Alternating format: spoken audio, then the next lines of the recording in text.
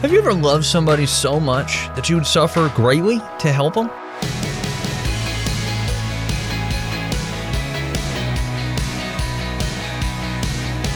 Hey there, I'm Andrew Stevens, and this is Unlocked, your daily key to unlocking God's Word in your life.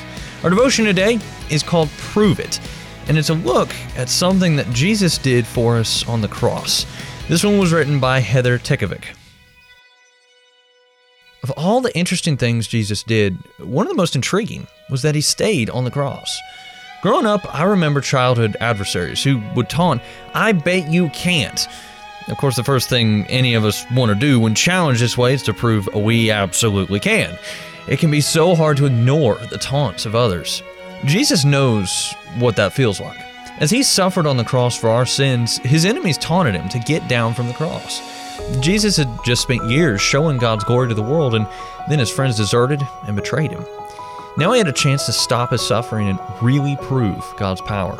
We know Jesus could have freed himself in an instant because he had said earlier in Matthew 26:53, "Don't you realize that I could ask my Father for thousands of angels to protect us and he would send them instantly?" This is actually pretty amazing. Jesus could have climbed down from the cross, but he chose not to. Why? In verse 54, Jesus went on to say, "But if I did, how would the scriptures be fulfilled that describe what must happen now?" And those scriptures needed to be fulfilled because our salvation depended on it. It was for us that Jesus ignored the taunts and took the pain. It was for the people taunting him. Jesus loved us more than he loved his own life. And he fully proved his power by rising from the dead, defeating sin and death on our behalf, and guaranteeing that when he returns, his people will rise from the dead and live with him forever. Who but God? So let's talk about this. What are some questions going through your mind right now? Have you ever loved somebody so much that you would suffer greatly to help them? Jesus loves you so much that he suffered the cross for you.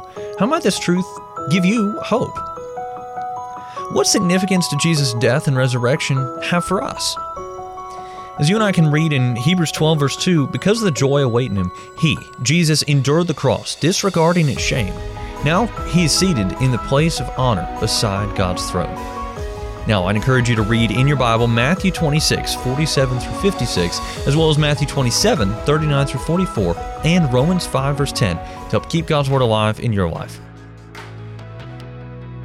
Unlocked is a service of Keys for Kids Ministries, and it's listener supported. Just $5 a month goes a long way to help us keep Unlocked going strong into the future. If you'd like to donate and join the team supporting Unlocked, you can do so by checking out the Giving tab in the Unlocked app or unlocked.org. Now be sure to check back tomorrow because we're going to take a look at sharing our sorrows.